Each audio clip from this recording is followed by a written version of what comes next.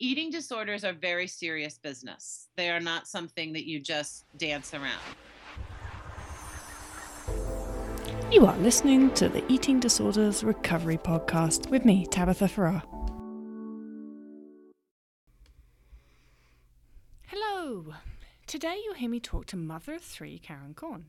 I was interested in talking to Karen as JD Owlett, who we had on the podcast last week and the week before, tipped me off that she might be an interesting person to chat with on the topic of veganism and eating disorders. Now, Karen teaches anthropology, sustainability, and art history. She has a deep-rooted interest in food that she believes stems from the self-sustaining practices of her parents. They're a family with an adventurous attitude to food and one that always liked to respect where their food came from. Oh, and another reason I wanted to talk to Karen? Her daughter has suffered from anorexia. Anyway, Karen, how does food and anthropology come together? Food became a great way to teach anthropology. And so I started using food a lot in my classes. So I started doing a lot more research on it. And then that's kind of what reconnected me to sustainability. And I started teaching sustainability because I became a kind of food activist locally because we have a lot of food deserts in Dayton. We have a lot of people who are interested in seeing different kinds of agriculture because we live in the middle of corn, but nobody can eat it kind of thing surrounding us. And so anyway, I developed lots of personal interests and then professional kind of overlap in food. And then summer of 2014, my daughter, well, it happened obviously 6 months before that, but my daughter was diagnosed with anorexia. And that totally put a spin on all of my own kind of engagement with food. Yeah, and so did you know anything about anorexia before your daughter was diagnosed? I had known some people who had struggled with it in adolescence. I think everybody has that story, right? Like they knew that girl or boy. Um, and I didn't have really any personal understanding of it. No. I mean, I was familiar with it because I'm an educated person, but I don't think I had any understanding like I do now after having been through this, if that makes any sense. Oh, yes. For some of us, that makes a lot of sense. I then went on to ask Karen to tell me a little bit more about her daughter's diagnosis. She told me the story of how her daughter got a virus around the age 13 and lost a lot of weight as a result. Karen wasn't particularly alerted to the fact that there might have been a deeper problem until this incident. Apologies for the bad line in the beginning of this section. I remember we were standing in my dining room, and my older son was standing on one side of the dining room table, and Maddie was on the other side, and then I was in the kitchen doorway. I can just see this vividly now. And she looked at my son and she said, when I was sick, and she said this in this sort of weird way. It's like this angle of her eyes, tilt of her head, the way she said it. When I was sick, I couldn't eat and I lost like 10 pounds almost. And I said, yeah, you are looking thin. And I know that when you've been sick and you lose your appetite, it takes a while to get it back up.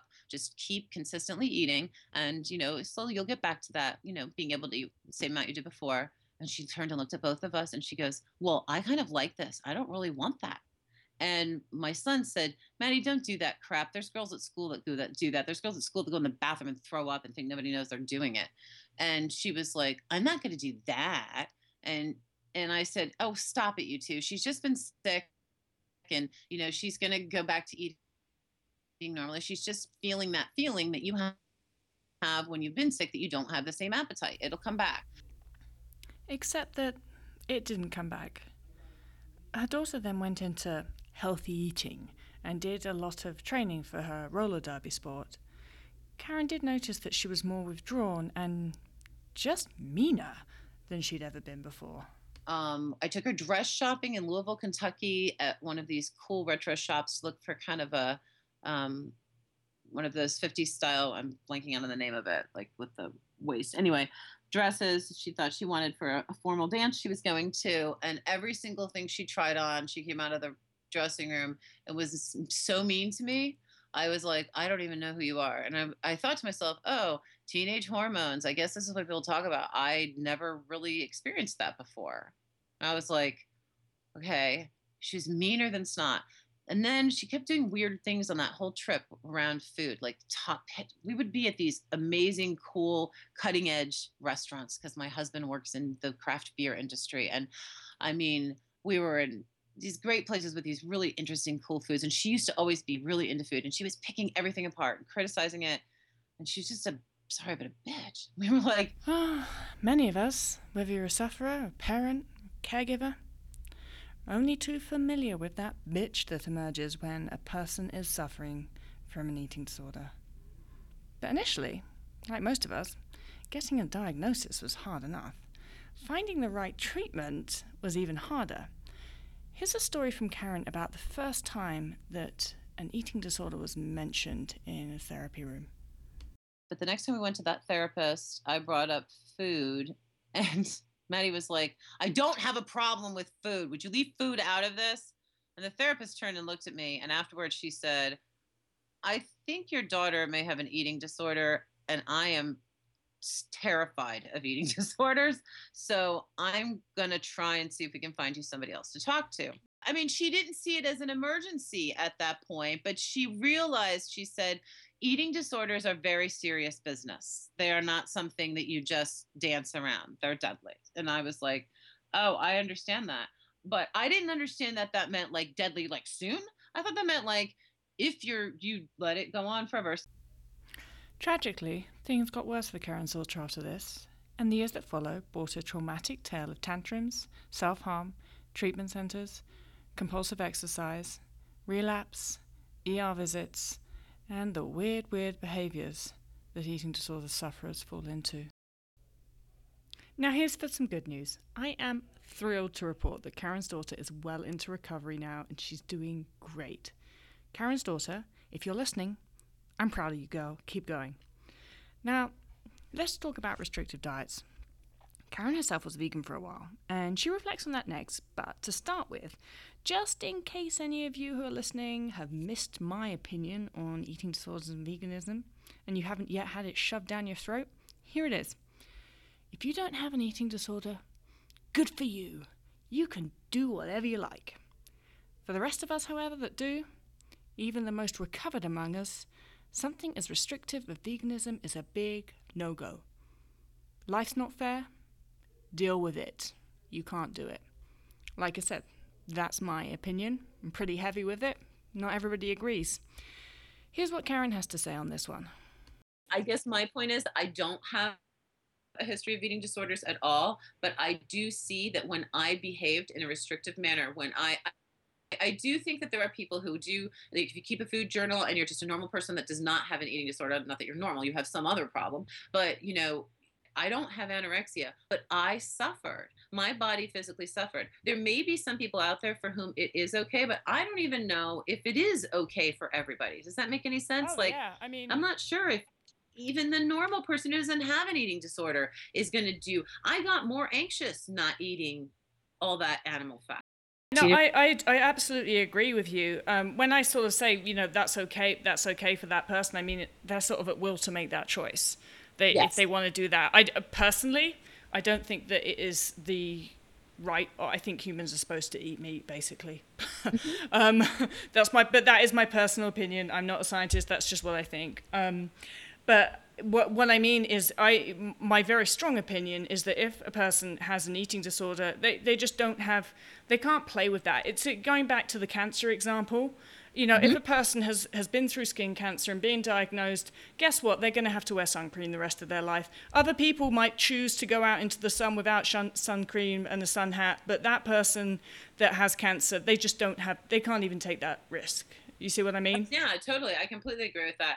I don't understand how anybody entertains the idea of veganism in recovery. I think, to me, speaking to it from the eating disorder perspective, I feel like any food rules, really, of any kind, like that's kind of been my motto with my daughter. I've said to her, you're absolutely welcome to, when you're around me and we're eating someplace that you can make choices. If you want to choose macaroni and cheese over a hamburger and you have all of the other things that go with the meal and you eat a complete meal, I don't care that you're making a vegetarian choice in that moment, but you're not allowed living with me to have food rules about what you're eating. choose something or not choose it, but that's more about preference and taste when you have that opportunity, not because you've had this, I'm only going to eat this kind of foods. I don't know if you get Yeah. what I mean. And I think that the main problem is, though, like I've said, you can't reason when someone's in their eating disorder brain. You can't reason with it, and the eating disorder will tell them very strongly, like, this is the only ethical food choice. This is the way to be. And so then, like, it's the question then becomes, okay, how do we convince this sort of partially recovered person that they can satisfy their ethical requirements and still eat meat? So there are quite a few ways of doing that. It depends on how deep of a thinker they are and how much of a reader they are. Like if they want to go and do some reading and some real deep thinking, there are lots of sort of philosophical, theoretical explorations of how we solve our nation, our planet's food crisis that exists currently in regard to global climate change. There's a lot of ways of approaching looking at making ethical and sustainable food choices that does not include eliminating an entire food group. There are a lot of ways that you can invest yourself in that process or in transforming that system, the food system, that do not involve you completely quitting eating meat or eggs, fish, whatever.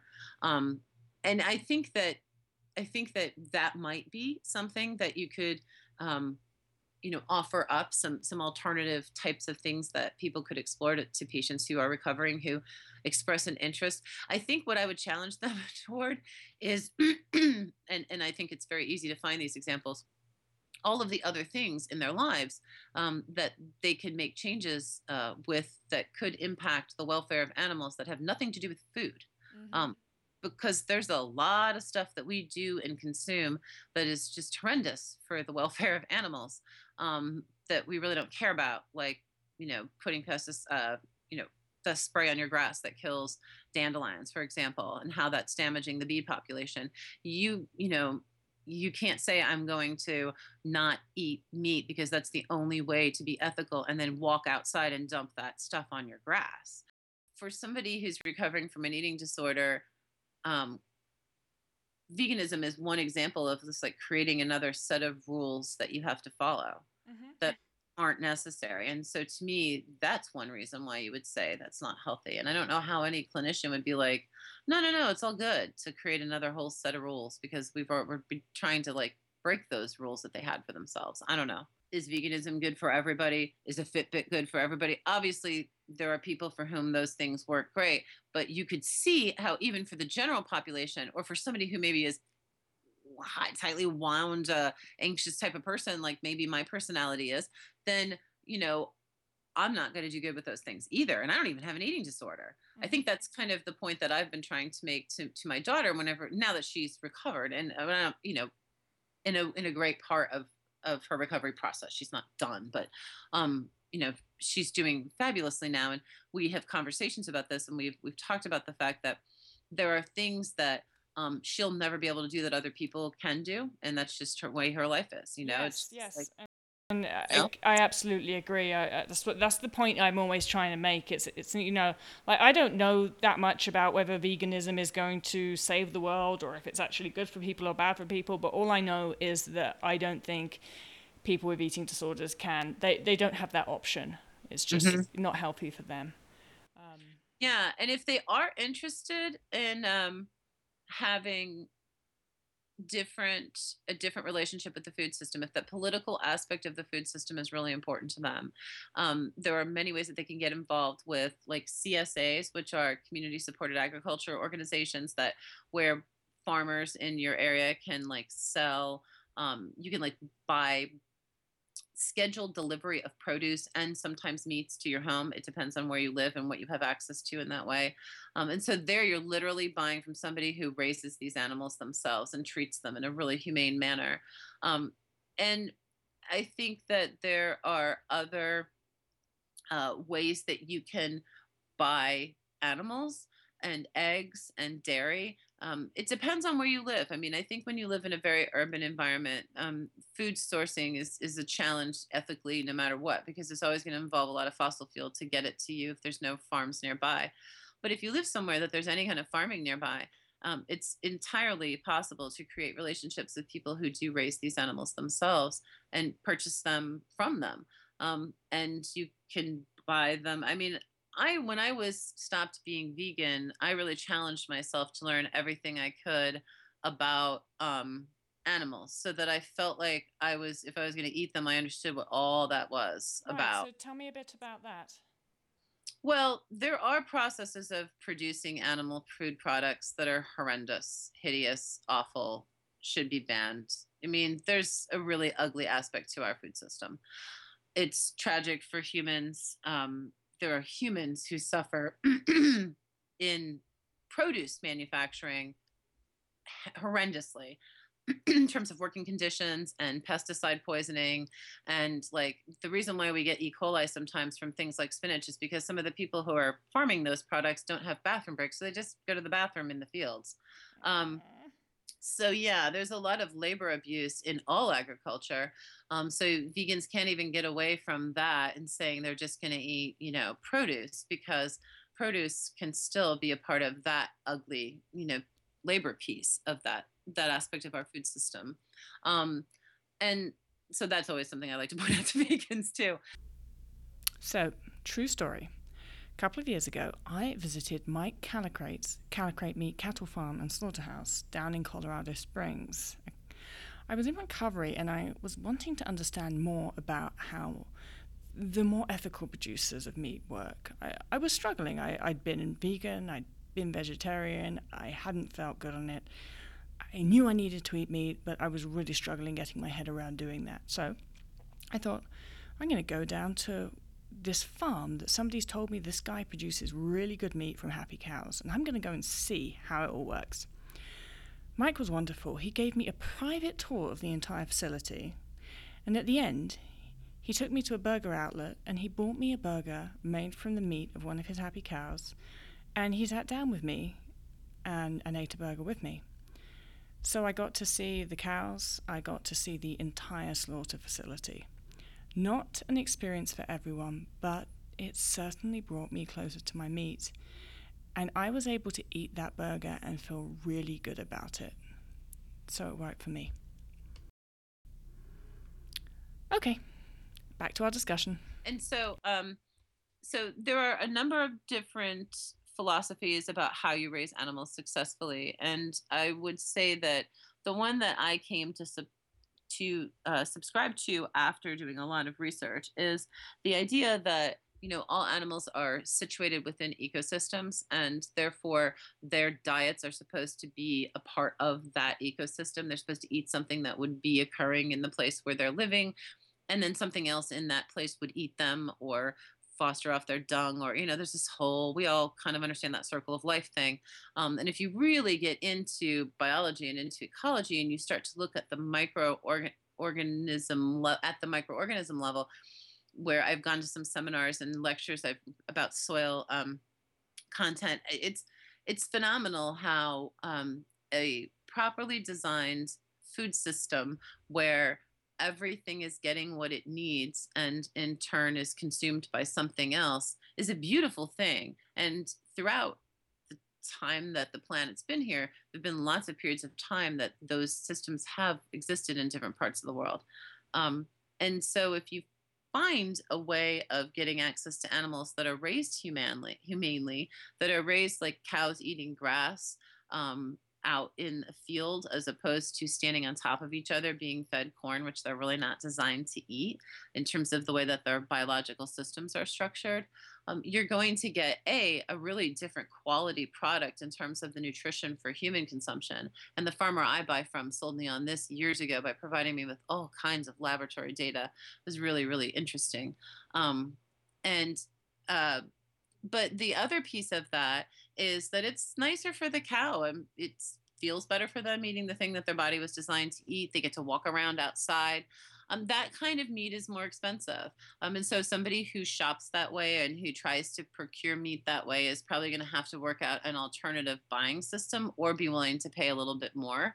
But if you were a vegan and you're saying, all right, I'm going to eat meat, and you want to buy humane meat, maybe it means you don't eat tons of meat. I don't know that, people need to eat tons of meat.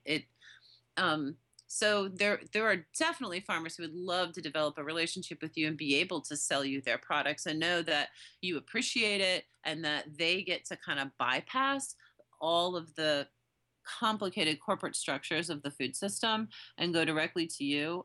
There's a lot of different ways of connecting up and being able to find that, especially if you have like a health food co-op in your community. There's usually people associated with that, or a college or university nearby.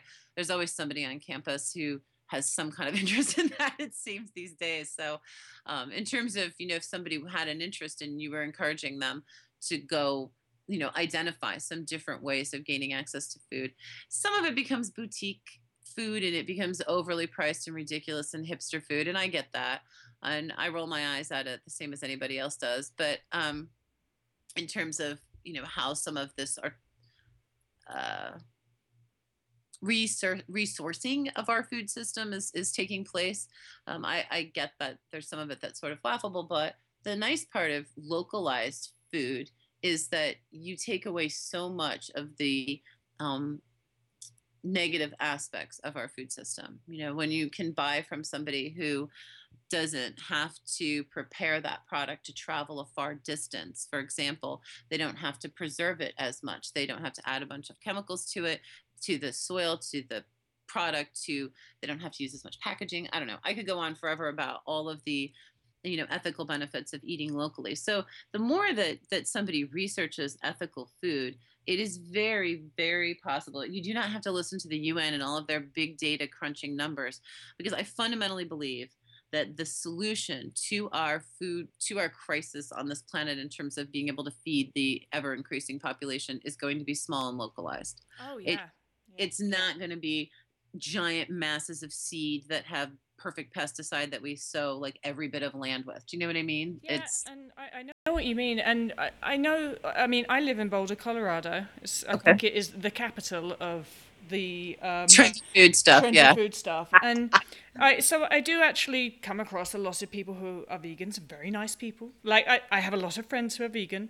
But the thing that gets me is it's like so many things. They treat it as if it's binary. Either you're going to McDonald's and eating the trashiest meat that's available, or you're a vegan.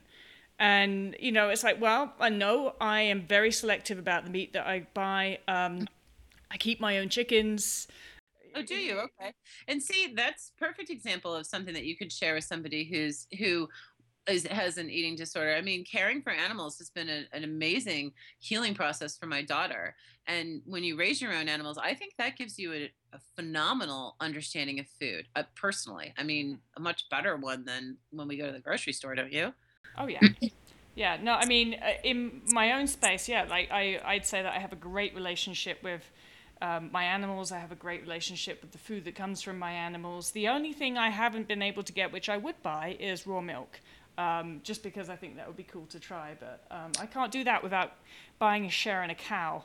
And we do, yeah, we've been doing that for a while. In fact, my daughter's treatment facility is actually a dairy calf production facility. So they take orphaned calves and the girls raise them. And my daughter was really into that part of her recovery program, the caring for and all of the sort of science of feeding these animals. And helping them recover when they aren't eating. And I mean, it was actually kind of bizarre that she was really into helping some other animal eat. But but my point is, we had actually, before she went there, a friend who is a dairy farmer in town, and we did buy part of quote part of a cow, but it was like sort of legal paperwork wise, so that we could just get this milk. We used to drive to the farm and pick it up, and raw milk is amazing. It for somebody who has maybe had dairy problems in the past, like anybody that's lactose intolerant, I would always encourage them to give raw milk a try before they just pull that food out of their diet, because you can digest it in different, it's so much easier to digest. Going back to balance again, and I do all these things, and I'm generally very careful about the meat that I eat, but just for the sake of being able to, and every now and then giving an up yours to my eating disorder, I will walk into some burger place and just be like, give me a double cheeseburger. And the point is so that I'm not always like, oh, I have to know where all my food comes. I can't just eat And something you know what? completely unhealthy and be happy about doing it. But it's not just back to your eating disorder. I call that balanced living. I mean, when you're on a road trip and the only thing to eat in the middle of nowhere in Kansas is going to be McDonald's, you're just going to eat McDonald's and enjoy what that tastes like and go on and not say, sorry, I can't eat. I am like, I only eat these things. Like, that's just being a normal human. Like, And by the way, last week's Up Yours to Anorexia was the biggest, greasiest slice of pepperoni pizza from the Costco warehouse cafeteria. Not organic, not grass-fed, not GMO-free, just delicious. Enjoyed every bite. I think I enjoyed it all the more so because I honestly thought at one time that was something I would never be able to eat again. Just goes to show you can do anything when you put your mind to it. But this got Karen and I onto discussing the less attractive side of fussy eating in social situations. I feel like that is another part of the whole veganism equation. I'm sorry, but look back and I'm like ashamed if I was rude to people that I was like, oh, I don't eat that. Like, I sometimes think from an anthropological perspective, my goodness, food is a gift when people. I also have this rule that if I am going to someone else's house for dinner, I will eat whatever is put in front of me, whatever. Again, it's just like that's a gift. Someone else is feeding me. I'm not going to ask, is this chicken free range? Right. I'm going to eat whatever is put in front of me. The Portlandia episode where they go to the chicken farm. Have you seen that? No. Oh, there's this very funny skit on Portlandia. It's one of the first ones where they ask the name of the chicken and they're given, because Portland's known sort of like Boulder for being one of those communities that's wealthy and very persnickety about things like where their food comes from, and they find out, like they get like a dossier on the chicken and they learn its name and its point of origin, and then they go to the farm, Aliki Farms, to meet the farmer so they can just find out about the chicken's past before they eat it. So after we'd finished, I asked Karen if she would be able to share with me some links that I could put on the podcast episode of links to sites and studies around the ethical reasoning around pro and anti-veganism, and just so that people can have a look at some of the research that's been done in the field, and also about sustainable agriculture and solutions to this problem. And I thought she'd send me 1 or 2 links, and she sent me about 20. It's crazy, but they're all on my website, tabithafarrar.com. This podcast episode links to all of those studies, articles, resources. Interesting arguments in there in the solutions part, or not so much arguments, but solutions or suggestions for those of us who kind of like the ethical idea of not killing animals and being vegan, but at the same time we have an eating disorder that might go a little bit crazy and take us with it if we do embark on any restrictive diets. There is a solution. Just getting your head around it is the main thing. And if you can recover from an eating disorder, you can get your head around just about anything, I think. Colossal thanks to Karen for coming on and chatting to me about this. Now, what about you? What do you think? I would love to hear from you. You might have a story around recovery that you want to share, or maybe you're vegan and you think that my opinion on this is a lot of codswallop. Either way, drop me a line. Email is info@tabithafarrar.com, or you can tweet me. It's @love_fat_. Cheers. And until next time, cheerio.